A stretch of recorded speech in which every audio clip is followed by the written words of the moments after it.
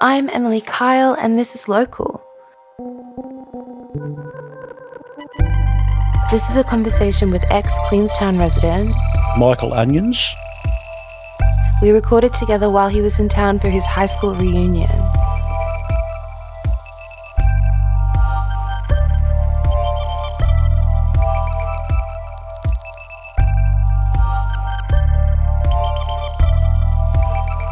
A question that I have been asking locals is, how would you describe yourself? Well, obviously I'm an ex-local. I'm recently retired from work, enjoying a bit of free time. Pretty much loved growing up in Queenstown, and because of the work situation in 1976, I moved to Hobart to find work. But currently, just enjoying life now. Wonderful. We always start at the beginning of a person, and I think that's a perfect place to start. So, were you born in Queenstown? Yes, born in Queenstown in 1954. Beautiful. And what was your family like? What was your upbringing like? Oh, probably typical of a lot of families in Queenstown. A lot of the men worked at the mine, and the mums were stay-home mums back in those days, of course, and raising the family. There was 5 children in our family. It was pretty typical. It didn't seem, back in the day, didn't seem to be a lot of money, to go around, but having said that, we never went without, we never went hungry. There was always food on the table. We were always well fed, looked after, well dressed normally, but it would be typical of a lot of families in Queenstown back in those days. What was your relationship with your father like? With Dad was, Dad being a shift worker, it seems probably odd to say this, but we didn't seem to see a lot of him, but when we did, we got on okay. We didn't have a lot of excursions with Dad, a few times he'd take us out to Pearl Creek, fishing out there, and just basically taught us what to do. This is what you do, and then you're on your own sort of thing. You go and do it. So, we got on reasonably well. Like I said, Dad was a hard worker, and he worked shift work, and so if he was not at work, he was probably in bed, and over weekend they'd be having a few beers, But, we got on okay. And,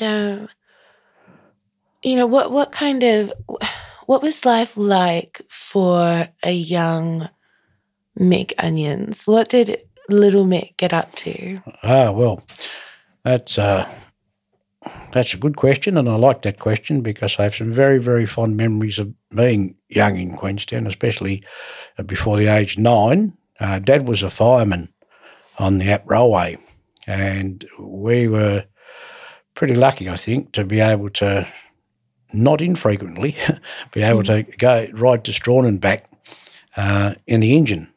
Not in the carriages, in the engine. And got to meet all the line workers down the railway line, also the wharfies at Strawn. I used to have lunch in the pub at Regatta Point, and I used to drink a lot of cordial back then. They'd all buy you a cordial. Yeah, so that was pretty special. I think the drivers and the firemen took it in turns at weekends and school holidays to basically sneak their kids on board. It wouldn't be legal, I'm sure. But I do remember, playing on the river banks at Double Barrel and places like that.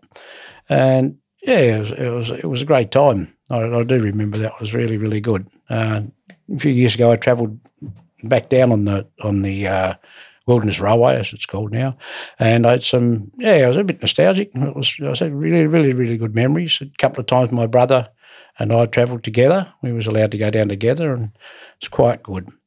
On the Apt, of course, as you're probably aware, it's quite slow, the train going up, and if Dad knew that he was going to be taking one of the kids or 2 of us for a trip, the day before he'd jump off the train at Springs there, and he'd put a bottle of lemonade in there. And so the next day we'd be going up and he'd say, I'll be back in a minute. And he'd hop off the train while it was moving slowly. And then you see him come back up the side of the train and jump back up with a nice icy cold bottle of lemonade. I sort of wondered, where'd you get that from? And it took a little while to work out that that's what he was doing. There was a spring that he'd popped them in. That was quite good. That's lovely. What a beautiful memory. Oh, it was great. We used to climb along the carriages when they stopped at Double Barrel. They used to take the blister copper down to Strawn to be loaded on the ships to transport away. And we used to find a rock or something and have a milk bottle and get down and bang the blister copper off the anodes, I think it was, or cathodes, one or the other, and used to bang the blisters off and fill up a milk bottle with it, of copper. And I lost that a long time ago, but that was one of the things we did. Another memory I do have, I wouldn't remember his name, of course, but he was one of the workers. I think they actually lived at Double Barrel, one of the caretakers. And I do remember that he taught me how to carve a wooden propeller. Oh. And he got the piece of timber off the side of the station, which was King Billy weatherboards, and he broke a piece off and taught me how to carve a propeller. So, yeah, there's just stuff like that, It's simple stuff, but it was great stuff to grow up with, Obviously no electronics back then. No, there's such incredible memories, and what an interesting way to grow up, to see all of these things and experience these things. I mean, I know I personally have never experienced anything like that. Oh, well, it was commonplace for us back then, but when you look back at it, later in life, and you think, gee, we were pretty lucky like that. I think lucky growing up in Queenstown. A lot of country places would be similar. Where you went out to play, and the rules were come home when the street lights come on. Or come home before it gets dark, Make sure you're home for your tea. And that was what it was like. There were school holidays and weekends, of course. And during the week it was, do your homework and get to bed. Yeah. I do remember when we first spoke, a few months ago, you were telling me about the wharfies, and I was speaking to a couple of different people since then about the wharfies, and they seem to be pretty rough and tumble kind of crowd, pretty staunch, And as a wee lad back in the day, how did they treat you? How were you? Oh, good. No, they would be pretty hard men. They worked hard and they lived hard. But they was like back in the day, they were there to make a living. That was their job. But I do remember one of the trips to Strawn, and I probably learned something quickly here. Probably one of the first ones I had. So this is all pre-9 years old, of course. The railway stopped in 1963, so there wouldn't have been any more rides after that, of course. So it's all such a young pre-9, so it's pretty young. And I do remember two incidents. Let's talk about the wharfies then. One of probably the first trip that I do remember, is the train would get to Regatta Point around lunchtime, and as things were taking place out in the yard and doing whatever, turn the train around, whatever, the wharfies would be having lunch, and lunch would be in the pub, so there was a few beers going around. And I do remember sitting up on a bar stool, and they would say, which cordial would you like? And they used to have all the cordials in the shelf. And I was like, I'll try that one. I'll have that one. And I don't know how many cordials I had, but it was enough to make me vomit. I was quite ill. Too much cordial. And they even had, I do remember another time there, they had there was a guy playing a lagerphone. You know what a lagerphone is? No. It's a broomstick, and it's got bottle tops fixed to it. Now to it or screwed to it. Oh, so fantastic. when you jiggle it up, it makes a noise, it jiggles. And he had a stick that he was bouncing it up and down and playing the rhythm with it. And I think the other guy had a little piano accordion, a little squeeze box. Yeah. And I was all in having a sing-along in the lunchtime, having a few beers. So it's just stuff like that I remember. Another memory from there was there was a big circle of men outside the pub. I sort of pushed my way through to have a look, and I remember this, and I think it was the local policeman at the time was having a fight with one of the wharfies. Oh no! So there was a bit of bad blood there, and they decided that have a bit of a buffet. Have it out. I can't remember who won. I think I got pushed out of the circle out of it. I don't know, but I do remember that as well. So, yeah, they sort of stuck in your mind. Yes, as it would. Yeah. So, it's all pretty good stuff. Yes, yeah. It's incredible when you look back on your childhood, or anyone looking back on their childhood, and the things that we remember as adults. You know, I think a lot of the time parents think, "Oh, this is fine. They probably won't remember." Oh yeah. I don't know how young I was then. I'd have to be at 6 or 7. I'd have to be. I don't think I would have been on the train younger than that. Another one that I do was quite vivid, and I never forgot this. For subsequent rides, I almost fell out of the train going over the Quarter Mile Bridge. Oh no! Yeah. I was standing at the doorway, just looking out and holding onto the side rails. The rails just sort of leaning out a little bit, and I lost my grip in one hand and swung out the door. Oh my goodness! I think your mother would have killed your father. I don't think she knew about that, but anyway, so Dad grabbed hold of me and said, "Right, sit down in the little seat." And I didn't move for the rest of the trip, and I'd never done that again. Oh my goodness! That was a scary one. Yes. Yeah. So that sort of stuff. But in Queenstown itself, just like the freedom we had back then as kids. You walk out the door, see you later, off you go up the hill. Like walk out to Pearl or go down the railway line to Halls Creek and go fishing, stuff like that. So it's just the freedom we had about, being able to go and do that sort of stuff. That's how I view it. It's like a freedom. You had no fear of anyone picking you up and abducting you, any of that stuff. None of that back then. These are days when everyone used to leave their doors open. No one locked doors in Queenstown. If Mum wanted a cup of sugar and the lady across the road was her name, she'd go and borrow it. She'd send it back later. But that's the way people were. She said, look, I got some sugar off you and I'll give it back to you and I'll pick some up tomorrow. That's the way it was.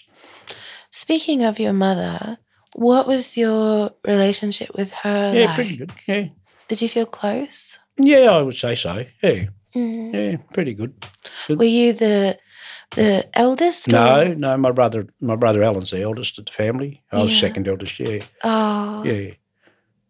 That's lovely. Someone just a little bit older to protect you so you don't have to have the burden of the rest of the children by yourself. All right. Yeah. Were you close to your siblings? Absolutely, yeah. Yeah, we all get on very, very well. Back then growing up, there was, like you got an older brother who didn't want to hang around with him and his mates, and that was common. That was common. You sort of stuck with your own age group, But I wanted to do what my brother was doing, and no way. Yeah, there is a bit of that, looking up to the older brother, and that wanting to be like them, Do what they did, yeah. Yeah. But, you had to wait your turn, basically. I think that's how it worked. Hey. And when was it that you eventually left Queenstown? Why did you leave? In 1976, when the copper price plummeted, Mount Lyell halved their workforce. I think it was 750 employees got put off, and I was one of those, same as my brother, my dad, my uncle. Wow. So just some of the members of the family. So there was a lot of others. I mean, that was a very hard time for people in the town. And I remember that. I couldn't believe it. I was working. I was at Mount Lyell. I'd finished my plumbing apprenticeship, and I'd ended going underground for a while. I was working underground, and I was in a gang. It's like a pool gang underground, and they sent us down to clean out the old machine shops, clean out all this gear, because I was going to use it for something. And Herb Cook, who was one of the engineers, was going through to this meeting, and when he came back through, I said, "How did it go, Herb?" And he said, "Not good." I said, he said, "There's half the workforce to go." And my response was, bullshit. Yeah. No, he was not bullshitting. It was correct. It was half the workforce. got put off, and I think it was about 15th of December. Oh no! I think the 15th of December ringing a bell for some reason. I didn't look it up, but I think it was then. So it wasn't a good time for a lot of people, a lot of families in Queenstown. Yeah, not good at all. Do you know how they determined who they were going to let go? No, I don't. I would say there's so many people sitting down doing the numbers, calculating how many they needed to keep the place running and how little it would cost them to run it. God. It's a simple economics, you know. It certainly was a bit of a blow. It just seems to go against so much of how you were describing your childhood here. Yes. You know, this freedom and this community. Yeah. I can't imagine what a devastating blow that must have been to so many families. Terrible. Because coming into school days and that, once you at high school, you had to achieve a certain academic level if you wanted to get an apprenticeship. You know, so that was your future. You know, for a lot of the kids was getting an apprenticeship and working out. I mean, it's been here forever. It's not going anywhere. You know, so you're pretty much sure of getting a job, and pretty much sure of keeping your job. And that's just how it was. And, sadly, in the 70s, moving forward to 76, it just copper price went down. Yeah. So it was all running around going, what do we do now? Yes, I imagine that moment changed the culture of the West Coast dramatically. I think so. In Queenstown it did. I think there was a big air of depression over the place. Uncertainty, of course. I used to come back when I left. I went to Hobart to try to find work, and I found work down there and stayed there. But I used to come back and visit Mum and Dad quite often, and you still notice that, you know, it was subdued in the town, and So when Mum and Dad moved down to Hobart, I didn't come back as often. But the last couple of times I've been up, I noticed last time I was up, it was probably about 5 years ago, the mood sort of changed a little more. And this time, even though it's very, very quiet of a night, there seems to be a bit of hope in the town, I think. That's what it looks like. I mean, places are looking a lot brighter. And I know that's probably not 100% correct because you see the empty shop fronts in the main road, which is not great. But there does seem to be a bit of hope in the town, you know, and the people I've sort of spoken to seem a bit more cheerful. That's just my assumption. You can feel an uplifting happening. Do you think that is attributed to a more directed focus into arts and tourism? Yes, definitely tourism. I'm coming back to the rail. When they did close that in 63, my dad was one of quite a few, I should imagine, that used to say all the time they should keep it open and use it for a tourist attraction. And he was saying that back then. And one of the Crockers was actually had a crew that was down there actually clearing away parts of the rail. Yes. You know, to try to keep that hope alive and get it up and running. So, yeah. So, people could see that back then. It's the potential. It's quite unique. It is. And it's a beautiful trip. Yeah. So I don't know, maybe if they started that back then, I don't know.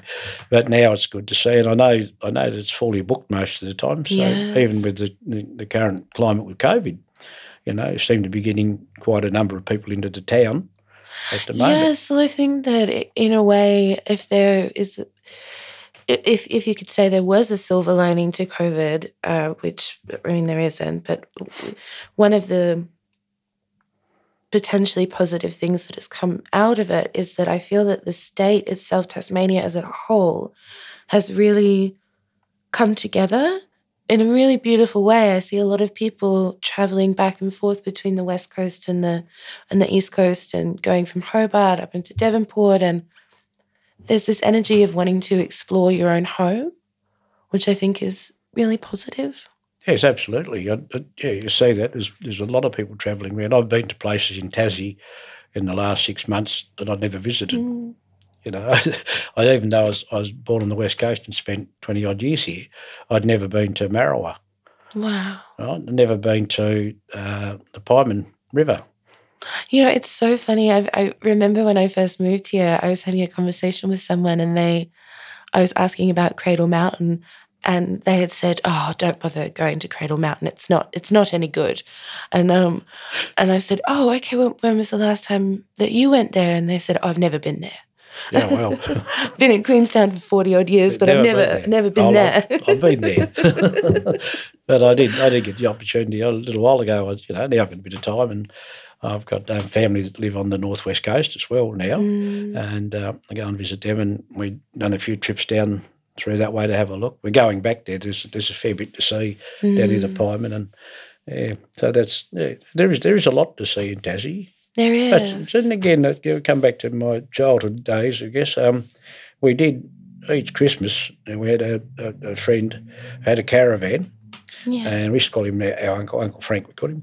And we all travelled away for holidays somewhere. So it might be the Devonport Bluff or Scamander on the east coast, Binalong Bay, Bruny Island one year, Adventure Bay. So every year we'd go away for 3 weeks, towing this van from Queenstown. And there used to be your mum, dad, Uncle Frank, and 5 kids. Oh, that's a big trip. In a Holden. Towing a caravan. Oh, yeah. And a couple of times we travelled, they hired a caravan at the Bluff one year, and then Frank bought a caravan. So, they were good trips. They were different. So we got to see a bit of the state back then as well, back in the early days. But I remember Binalong Bay, I think there was a timber toilet block. That's all it was there. There was no electricity. Really? Yeah, that was very, very rudimentary, But you just like camping. It was good. So that was in the old days. I know it's quite good now. It's got a lot of amenities there now. Yeah. That's something that I've discovered about people in Queenstown. Big campers. Everyone seems to have some kind of shed at the heads. Everyone's going somewhere in their caravan or their van. It's I've never been in a community that camps so much. Yeah, it's true. So a little bit older. A lot of people. That's the pastime. It was pastime. Just go. Go get away for the weekend or a long weekend or get away for a few days. And I still love doing that now. I do a fair bit of fishing and, get away and stay overnight, stay a couple of nights camping in the bush. Find it a bit hard getting up off the floor in a tent now, though. So looking for a few more comforts. Yes. Get a little bit older, but and there's nothing better than, sitting out with a rod in and couple of beers, feet up, nice big campfire going. Yes. You can't. You really paint a picture. You can't beat that. No. It's beautiful. Yeah. Coming back to when you left the West Coast and then later on when your parents left the West Coast, how did you feel about having to leave? Was that hard? No, it was a necessity.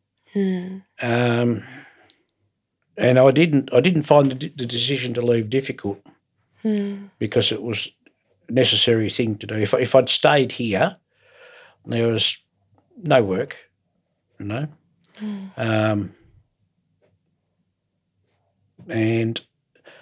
what would I do?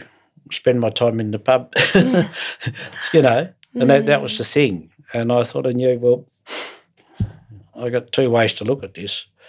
I could stay here and see if it picks up or do this, but the fact of the matter is 750 people gone from a workforce, even as young as 20 or whatever I was, 21. You really knew that there's the future of working here was very, very slim. So it almost feels like a betrayal. It almost feels like the company betrayed the people that made the town a community. You could look at it that way. You could look at it that way, but you look at the business sense. You can't run a company at a continual loss. Yes. So, and I'm sure if there was another way that they could have done it, they would have done. But that's the sad fact of the matter.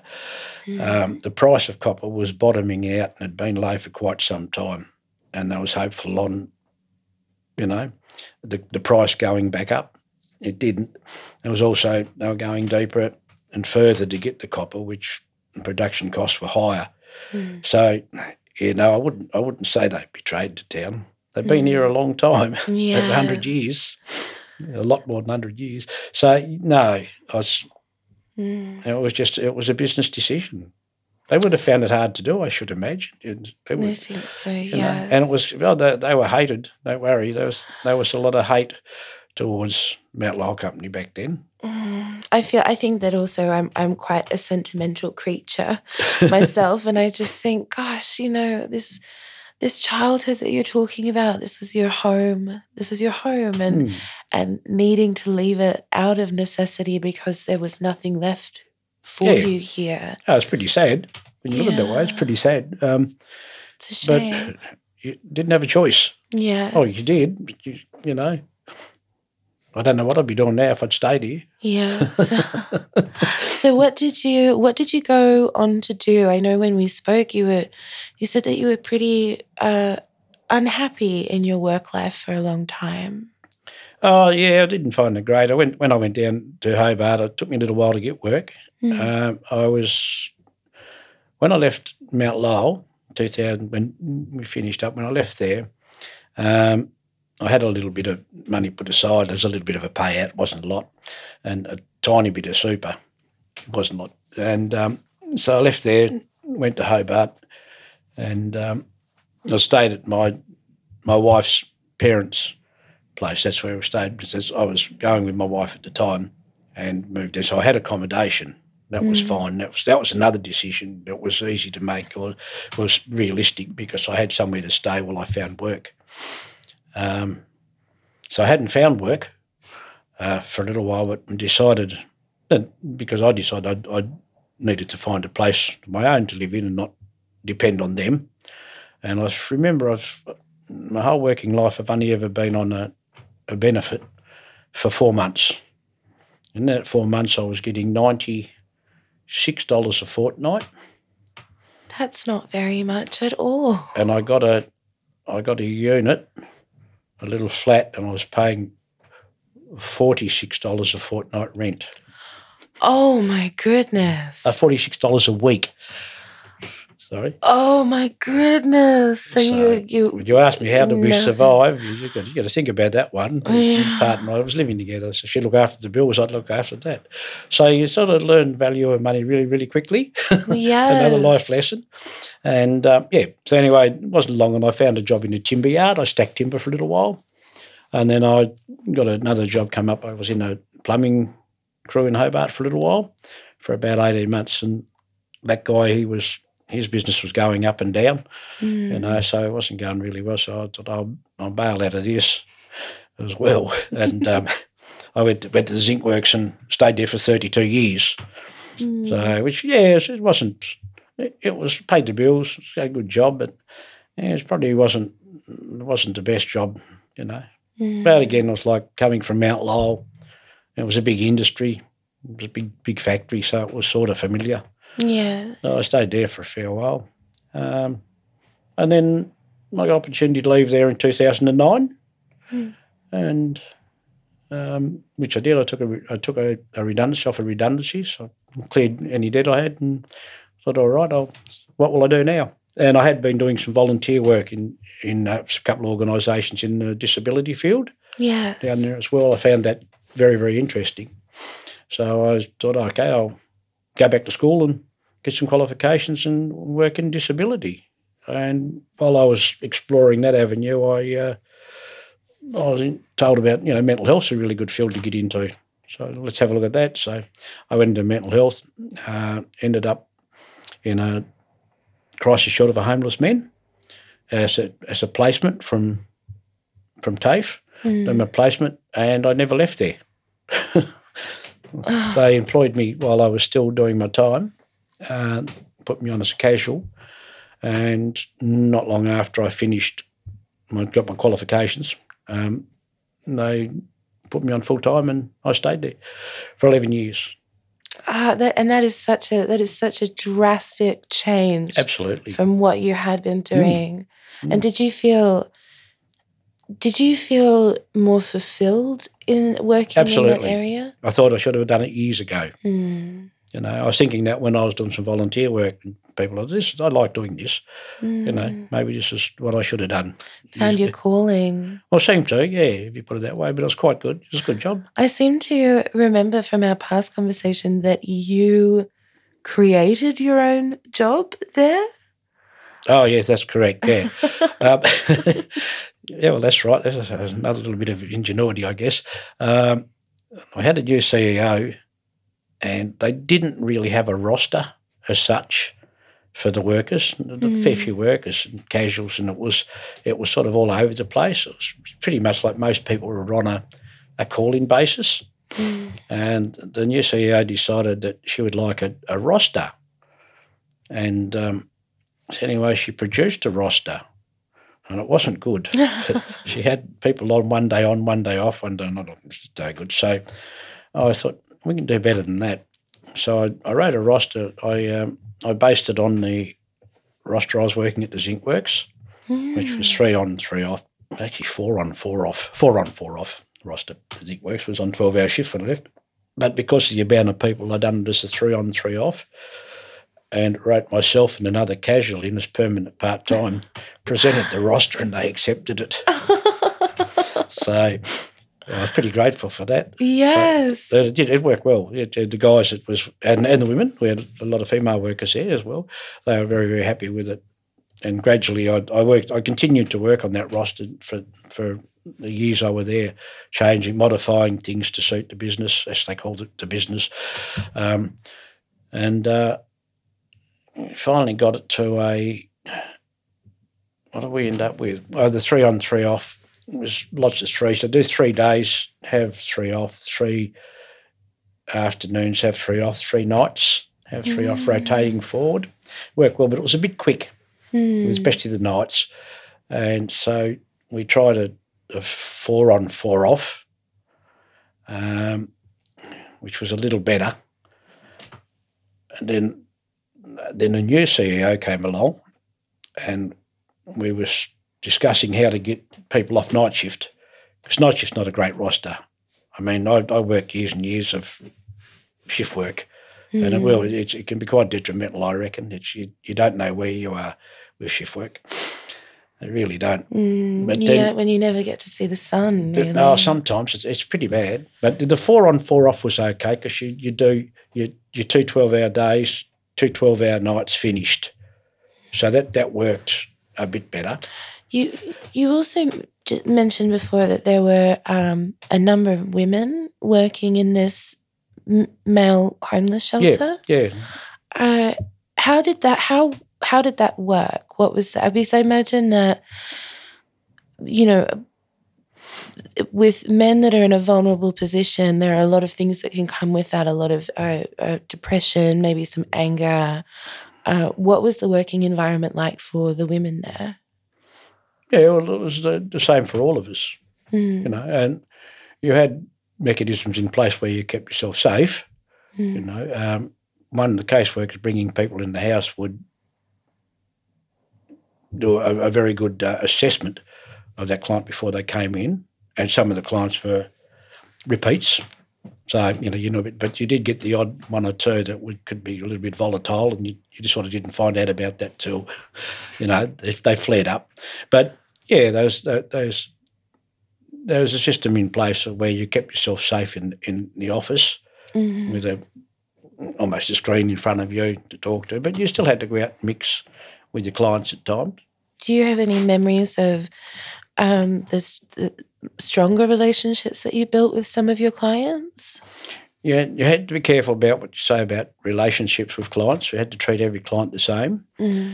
So, like you always say, I can be friendly, but I can't be your friend. Yeah. And that's it. And that's the professional side of that Yes. that business. That's the way it has to be. Boundaries. Because if you get really, really friendly with a client, you know, you become mates, right?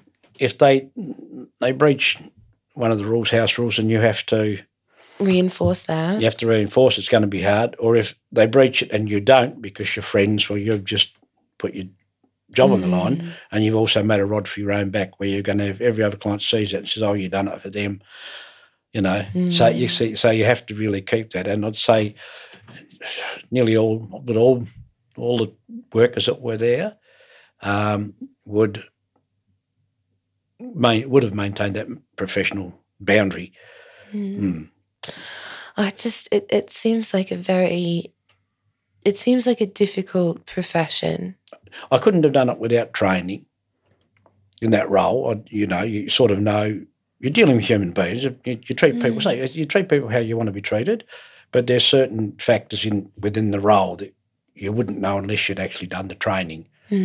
So without that, you'd be a bit green.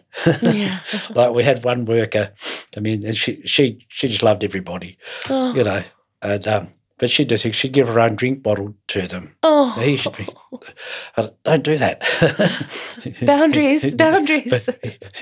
Teach them how to go and get their own drink bottle. Encourage them to go and get their own drink bottle. You know, stuff like that. Because most of the guys that come in, they're pretty much survivors. They've been homeless. They've been living on the streets. They've been living in squats. They've been, you know, they're pretty resilient. Some of them. A fair few of them. And you got the other side of your dependence, alcohol dependence, drug dependence, a little bit different again. But again, they can be quite a very strong survivor instinct. And then the other side as well, you've got your mental health clients will be heavily reliant on the support. So it's a big mix. Yeah, but good job. I didn't like leaving it. But it was time to retire. It's time I had to. So, you know, if I didn't, I'd still be there 3 or 4 years' time and going, I should have retired and done some stuff I need to do. I'm getting older. But certainly I've met, in that role, I've certainly met some characters.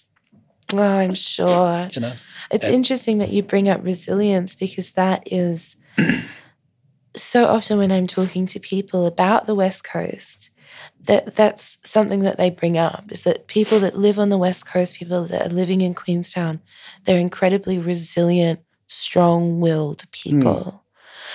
I think that there might be something in that, you coming from this very resilient background and then moving in and being able to show empathy and support for equally resilient people who have gone through difficulty. You could be right with that. You could be right. That's, my brother ended up working in disability. My goodness. Is this Alan? Or Alan, my goodness. He ended up working in the disability field. Your family's built for it. It sounds like it, doesn't it? Anyway. It's been interesting life. That I don't know what it'd be like if I hadn't grown up here. You know, I don't know. I've just... If I was given the option of growing up the same, it would be here. It wouldn't be anywhere else. Oh, that's beautiful, Mick.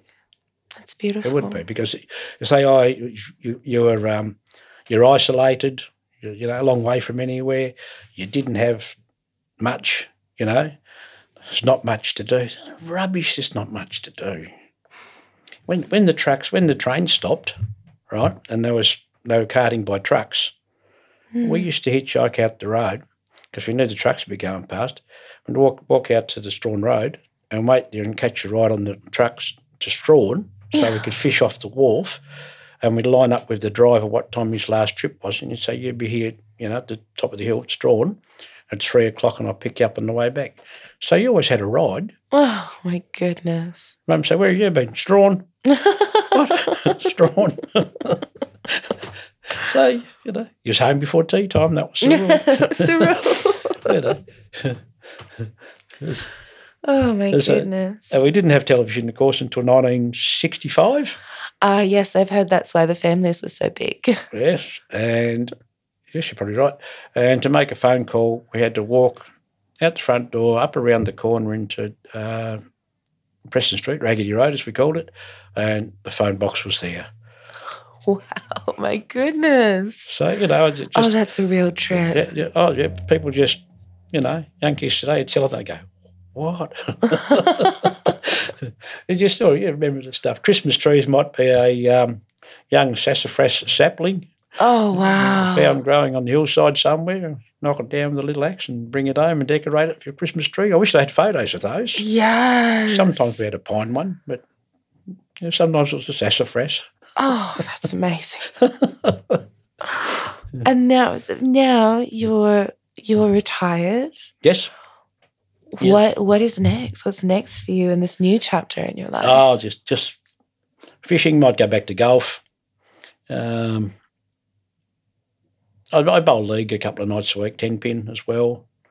I'm involved in a couple of poker leagues. I like playing poker. My goodness, you're incredibly busy. Oh, yeah, I like it that way. Good. Yeah, but I do have some rest time as well. I make sure, I balance things out, if you like. Mm. And your reunion is coming up, isn't it? Yes. That's your high school reunion? That's the one. 50 years since we left high school. Left high school in 1957, our class of leavers and friends. So basically we've opened it up to, because COVID now, a lot of our colleagues from the mainland won't be able to come. That's how it looks, sadly. We've opened it up so basically the people who left high school or was in high school in those years or earlier years or later years, basically anyone who wants to come along could come along to that, yeah. Oh, that's beautiful. Yeah. There's something really lovely about a high school reunion and, coming from all over different parts of the state, and obviously it'd be different if COVID wasn't happening, but coming from all these different places in Australia and coming to meet and to celebrate your hometown. Yeah. And we insisted on having it here, of course. Of course. We had one, I can't remember what year that was, 2006. Oh. We had one, that was quite good. And then another reunion was here in 2016, which I was here for that, but it was the 1966 leavers, 50 years. Wow. So they're the ones that left high school in 66. Well, I was just leaving primary school in 66, so I was a little bit behind those. But I come up with Glenn Brown and Paul Norris, and we had a little band, put the band together and done some music for them, which was really good. It was good to catch up with a lot of people, and that was great. There's people from all over. There's one guy flown in from Borneo. Oh, my goodness. Yeah, one of the brewers, I think he was. Can't remember his name now. And, so they come from all over. Sadly, we've had a lot of interest from our colleagues on the mainland, but it just doesn't look like it's going to happen. But we cancelled it last year. So we thought we won't cancel it this year. We'll push ahead with it and see how we go. So I'm looking forward to that. Oh, that would be lovely. That'll be lovely.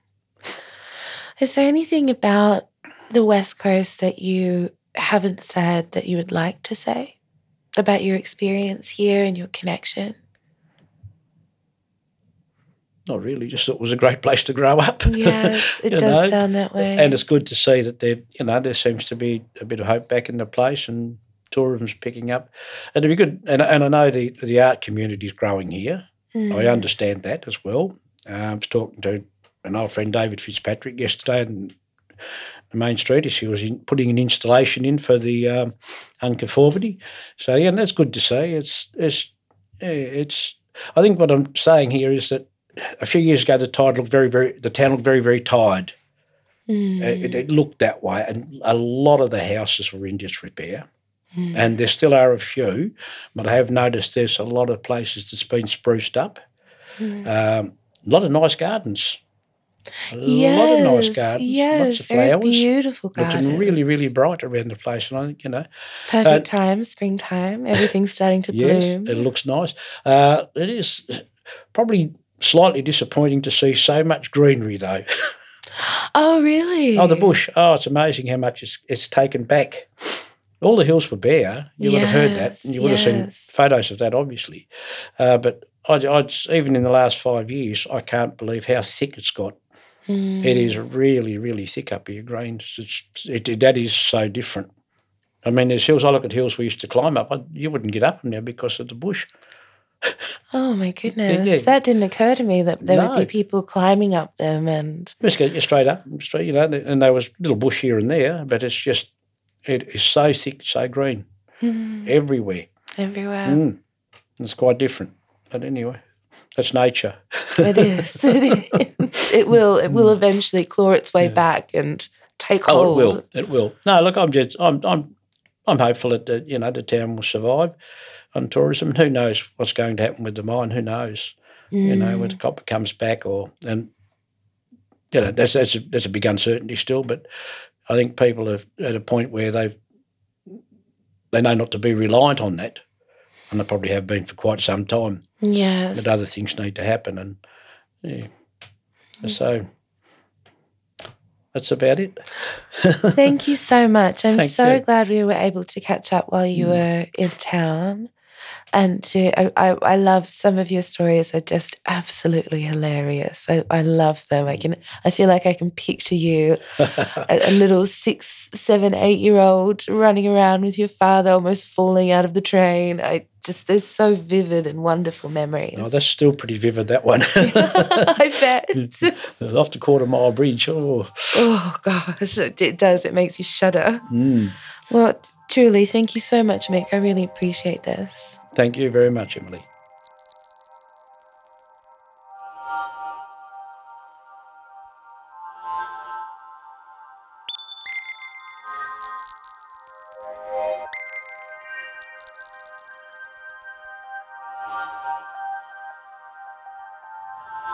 This was Local. This project would not be possible without the incredible community of folks who make time to chat, nor would it be possible without the tremendous support of the West Coast community. If this episode offered you something good, please consider rating the show via Apple Podcasts. The podcast is produced by Carter Pierce and myself.